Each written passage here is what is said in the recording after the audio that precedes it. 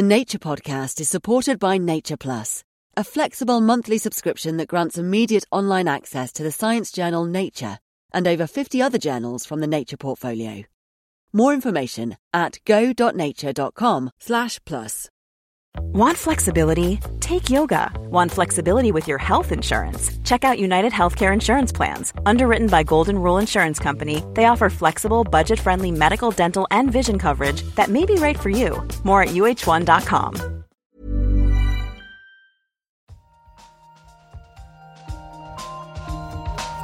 An experiment. And we don't know yet. Why is light so far? Like, it sounds so simple. They had no idea. But now the data speaks. I find this not only refreshing, but at some level astounding.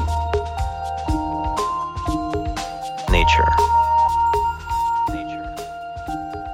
Welcome back to the Nature Podcast. This week, how octopuses taste with their arms. And the latest from the Nature Briefing. I'm Benjamin Thompson. And I'm Nick Petrichow.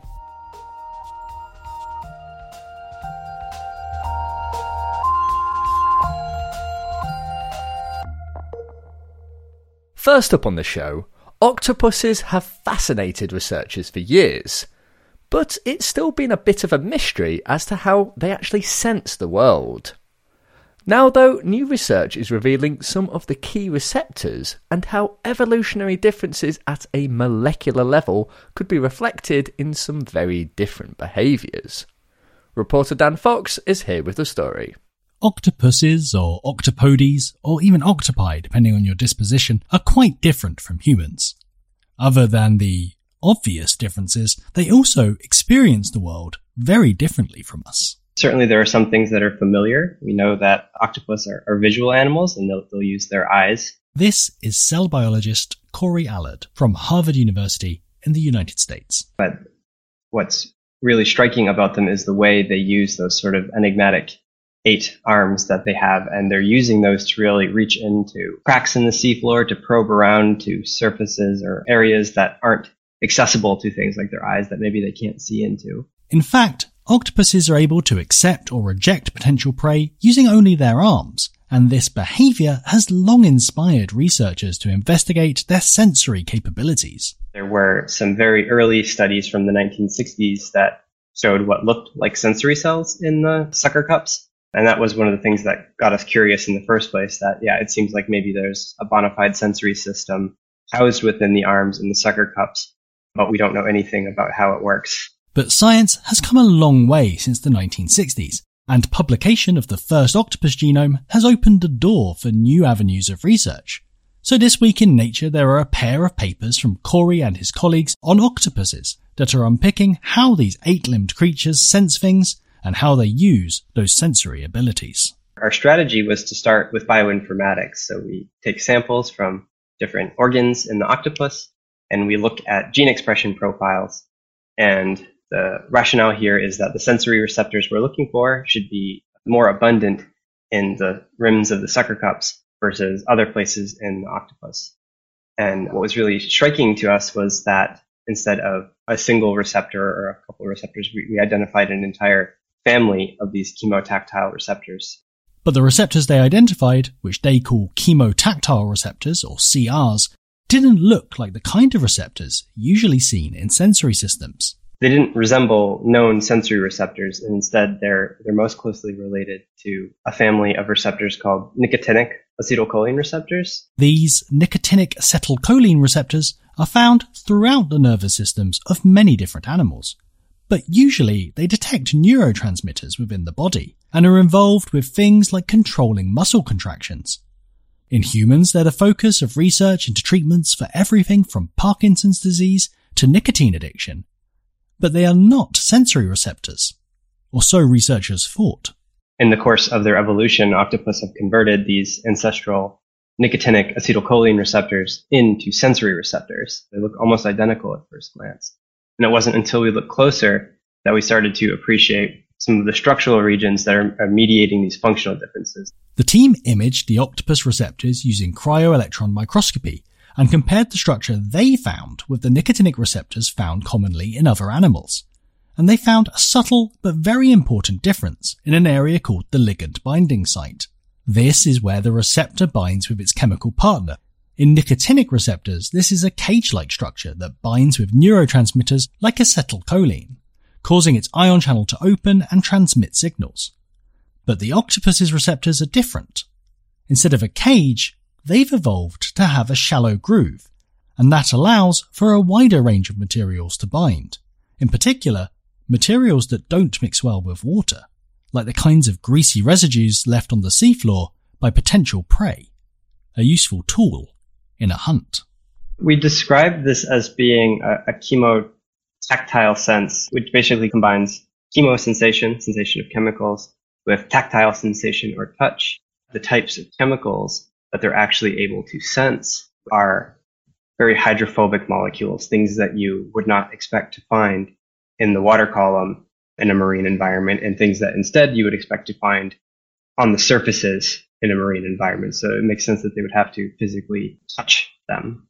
This clarified picture of the molecular mechanism behind taste by touch helps explain some of the octopus's unique behaviours, especially when compared to the structure of the same types of receptor in related animals like squid, as Gi-Pen Kang, another author of the research, explains. Octopuses use their chemotactile receptors for their exploratory predation behavior. Interestingly, octopus and squid have different predatory strategy. Instead of using its arm for exploration, rather, squid ambush predator, hide, strike, and pull their potential prey, and then decide to eat or reject it. This behavioral difference, the researchers say, can be explained by their different receptors. The squid chemotactile receptor binding site is not sticky at all. So this receptor is not responding to greasy molecules. Instead, it responds to bitter tastants that are soluble and easily diffusive in water. It explains squid's strikingly different predatory behavior. Evolutionary differences at a molecular level align with strikingly different abilities and behaviours. And this is far from the end of the story. Oh yeah, there are a lot of things we don't understand. Here we just started to look at one of each receptor from octopus and squid. There are more octopus and squid chemotactile receptors with different properties, may pursue different function in sensory system. For example, there is evidence that some octopus receptors can also detect voltage. But how this ability fits into their broader sensory system is still unknown. Even within the world of the chemotactile receptors already studied, there's much more to learn. Here's Corey again. We initially got into this study thinking that we would be studying a sensory system that's used for predation, for finding prey. And while we still think that's the case, so far most of what we've discovered relates to aversive stimuli or things that the octopus doesn't like. And so we're really interested to find if somewhere in this diversity of CRs, there are receptors that mediate what we would call appetitive sensation, or, food, things that the octopus maybe wants to eat. Or if the octopus maybe just eats anything unless it has a signal that says, no, don't eat this. That was Corey Allard from Harvard University in the US. You also heard from Gi-Pen Kang from UT Southwestern Medical Center, also in the US. To find out more, you can find links to a pair of papers in this week's show notes. And if you want to see those octopus arms in action, we also have a video on our YouTube channel, and we'll put a link to that in the show notes. Coming up, we'll be chatting about some stories from the Nature Briefing, including how soil samples could be returned from Mars, what ancient eclipses reveal about climate change, and a question for the makers of the next dinosaur movie blockbuster. Should a T-Rex have lips? Right now, though, it's time for the research highlights with Noah Baker. A glacier's catastrophic collapse has been linked to global warming. As temperatures rise with climate change, a melting glacier in the Italian Alps triggered a devastating avalanche on July 3, 2022. Around 64,000 tons of water, ice and rock broke away from Marmolada Glacier in northeastern Italy. The collapse led to a massive ice avalanche that charged more than 2 kilometers down the steep northern slope, killing 11 mountaineers. To tease apart the root cause of the disaster, an Italian team of researchers analysed satellite and aerial images of the glacier that had been captured before and after the event. During the late spring and early summer months of 2022, temperatures in the region were 3.5 degrees higher on average than they had been during the previous 3 decades. The temperature spike resulted in the accumulation of huge volumes of meltwater in deep cracks in the glacier, leading it to break apart and collapse. The researchers conclude that next-generation monitoring should be developed to deliver early warnings to tourists in glaciated areas. You can read more on that study in Geomorph. Hair found in a cave on the Mediterranean island of Menorca has provided rare direct evidence that people in prehistoric Europe consumed hallucinogenic plants. The strands of hair, which were probably cut from dead individuals as part of a funerary ritual, were found inside a wooden container hidden in a small subterranean chamber. The chamber had been sealed from around 800 BC until it was discovered in 1995. A Spanish team analysed the hair, and within it they found 3 mind-altering substances: the hallucinogens atropine and scopolamine, and the stimulant ephedrine. The substances are found in native plants in Menorca, such as the thorn apple, henbane, mandrake, and joint pine. The individuals could have consumed these plants up to 1 year before their death. Remains of psychoactive plants and artistic depictions of drug plants have offered hints in the past that ancient Europeans used drugs, but these hair locks provide rare direct evidence of the practice. You can read more in scientific reports.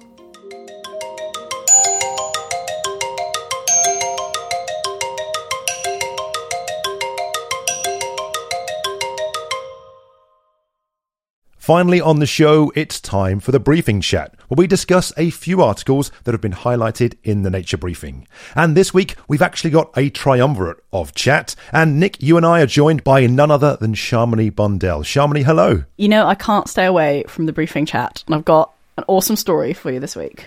Well, go ahead. Why don't you go first, and what have you got for us? Okay, so did you know that the colour of the moon during a lunar eclipse can actually tell you something about the state of the atmosphere at the time of the eclipse? I mean, the first thing I thought about eclipses and the colour of them is surely there's not much because it's all dark, so how are we seeing colours of eclipses? So a lunar eclipse, as opposed to a solar eclipse, is when the Earth blocks the light from the sun and the moon, as you say, goes dark. But it is often still visible, but there's sort of variations on that. Sometimes it can be really dark, sometimes it can be lighter, sometimes it can be a sort of reddish colour.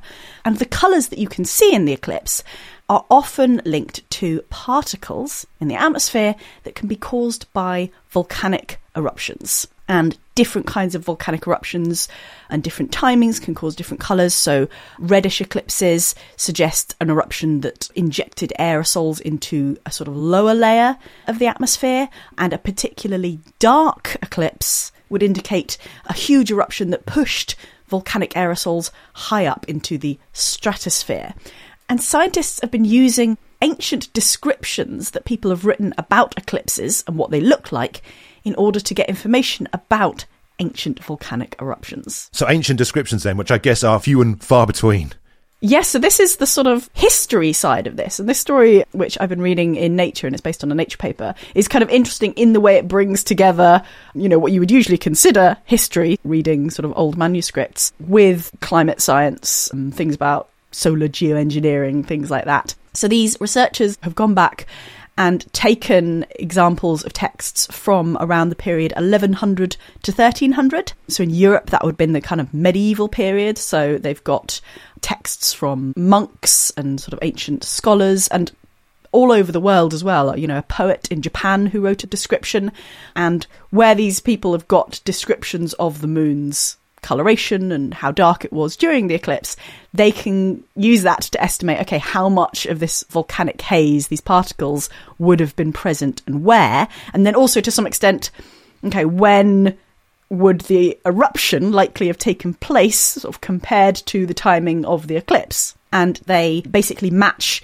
the dates that they found with the data from things like ice cores and tree rings. So in a way, it's not brand new data. It's not eruptions that we didn't know were happening. But, let's say you find a layer of dust in an ice core, and then you can time that to this particular poet in Japan was looking up and seeing a beautiful lunar eclipse and writing a description of it. I mean, this sounds really interesting that people are able to do this, but these were eclipses that happened, almost 1,000 years ago. What can it sort of tell researchers about the climate and volcanic eruptions? So the important thing here is that these volcanic eruptions, especially big ones, potentially have worldwide climate impacts.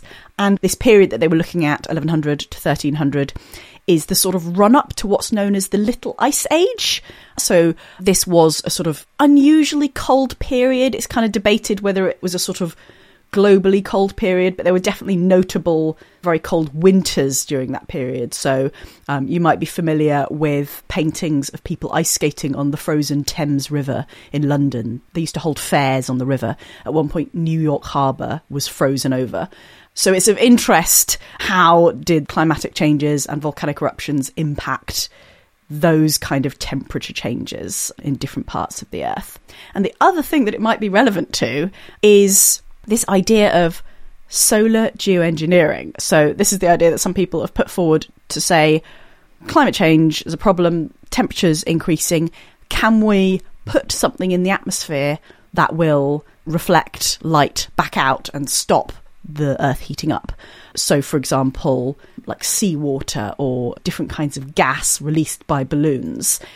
And this is a really big, untested idea that's very controversial, but it's possible that volcanic eruptions are kind of the only sort of similar thing that we have that we could possibly compare it to get an idea of what might happen if we put various things up in our atmosphere to try and stop global warming. I mean, it's always interesting when we kind of get that interface between history and the modern scientific enterprise. What are the researchers saying about this work? Yeah, so one of the researchers notes that these kind of medieval manuscripts and things have been used by historians for a long time to look at social trends, political trends. And he says, if they're able to provide such an accurate record about social and political events, why not about natural events? Neat. Well, let's move on then in this week's briefing chat. And why don't I go next? And I've got a story that I read about in Nature. And it's something that we've all talked about over the past few years. And it's about efforts to return samples of soil and rock and atmosphere back from Mars to Earth. And this story's been looking at kind of the latest goings on in that area. Right, so this is following on from Perseverance mission, where it's finding some samples that are eventually to be returned to Earth. So I'm guessing now we've figured out a way to actually get them back to Earth? Maybe, in fairness. And Nick, you're absolutely right. So Perseverance has been rolling around the Jezero crater on Mars for a little while now, collecting these kind of cigar-shaped tubes. Now, this got off to a bit of a rocky start. In fact, I think, Shalman, it was you and I who talked about this a while back. But it's been doing a pretty good job now, and it's collected a bunch of these things. And what's weird about this is actually sending the Perseverance rover to Mars and successfully having it drive around the surface and drilling samples of rock almost seems like the easy part, to be honest with you. And for a few years, NASA and the European Space Agency, the ESA, have been planning this kind of daring mission to get these little cigar-shaped tubes back. And it seems like sending spacecraft no earlier than 2027 is the plan.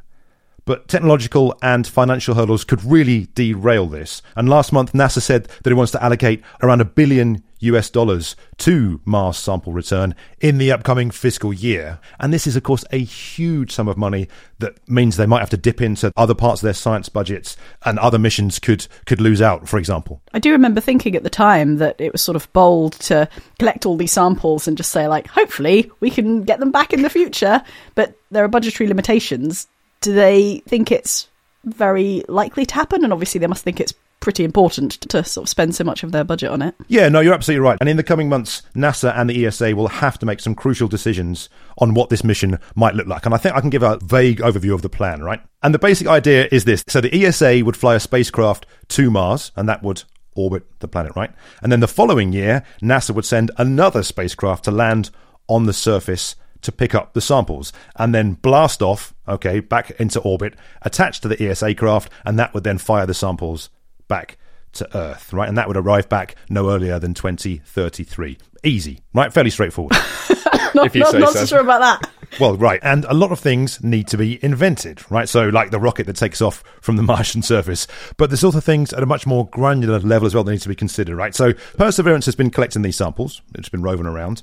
It's actually taken 2 sets, right? One set is in its belly.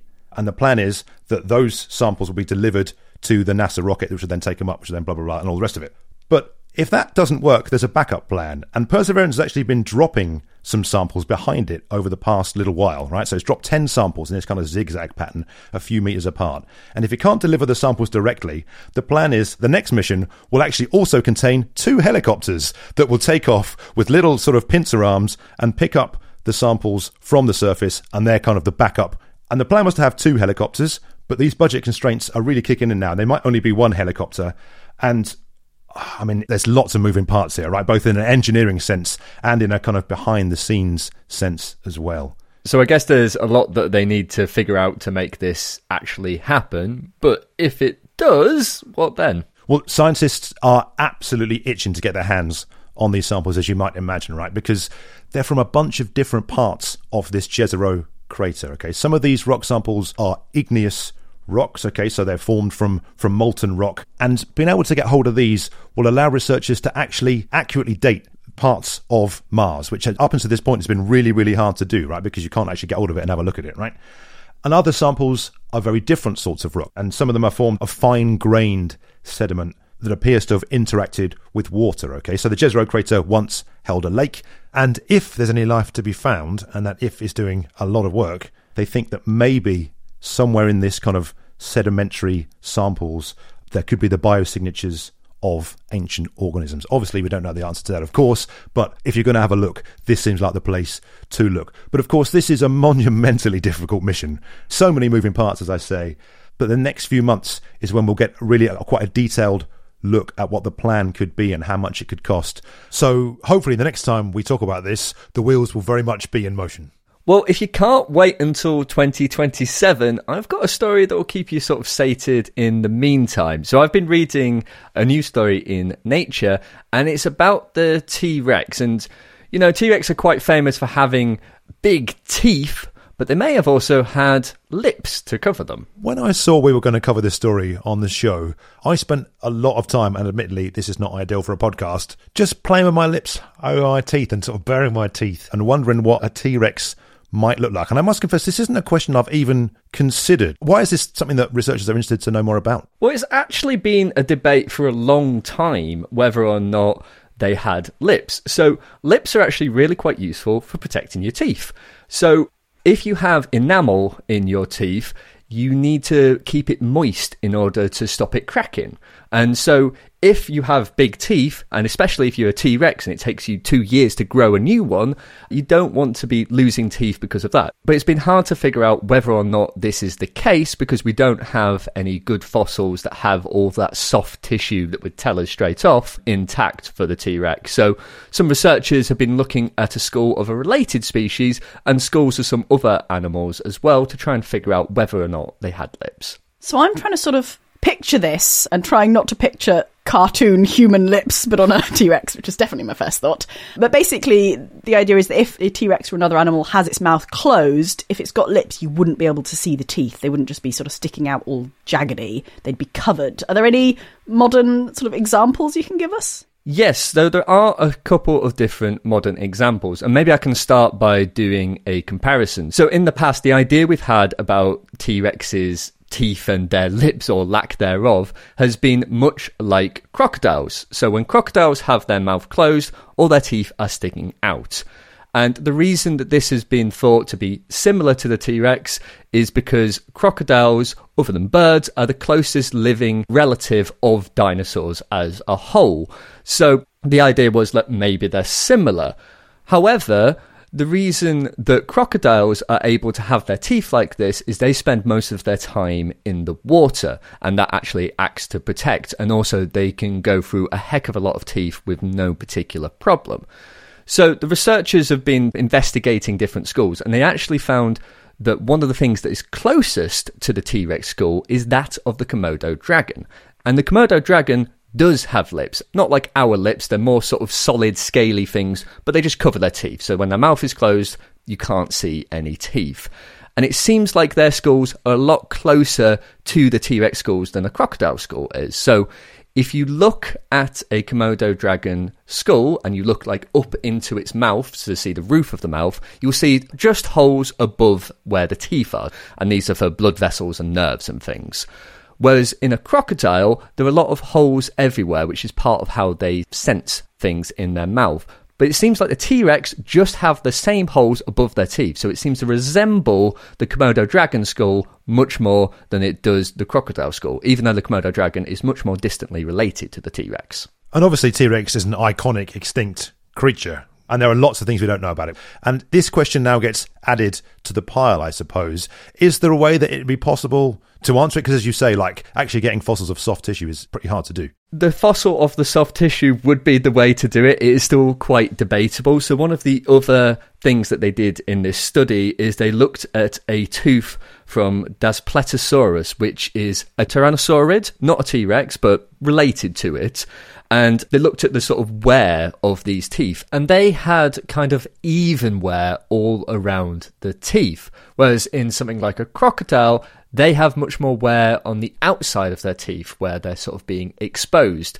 So this sort of suggests that there was something protecting the dinosaur's teeth, like lips. So this is another line of evidence that they looked at. But then some other paleontologists have said, well, actually, it's the dentin, not the enamel, that's more important. And dentin is another component of teeth, which T-Rex had a lot of. And it may have protected the teeth, and they're also much larger. So there's a lot of sort of debate going back and forth. And I don't think it will necessarily be solved until we find, like, the soft tissue. But one researcher who was interviewed for this story said that this, they believe, is the single strongest case for lippy Tyrannosaurus yet. Well, I'm always glad to be on the briefing chat and have a dinosaur story, so that's great. And listeners, if you want to find out about any of these 3 stories that we've chatted about today, you can find the links to them in the show notes, and of course a link to where you can sign up to the Nature Briefing, which will send you regular emails with more stories like these. That's all for this week. But just before we go, a little bit of good news. A couple of our shows have been nominated for Webby Awards. As well as the main categories, we're also up for a People's Voice Award, voted for by listeners. Yeah, that's right. So if you've got a couple of minutes spare and want to cast your vote for us, look out for a link on where to do so in the show notes. And as always, you can keep in touch with us on Twitter. We're at Nature Podcast, or you can send an email to podcast@nature.com. I'm Benjamin Thompson. I'm Shamini Bandel. And I'm Nick Petrichow. Thanks for listening.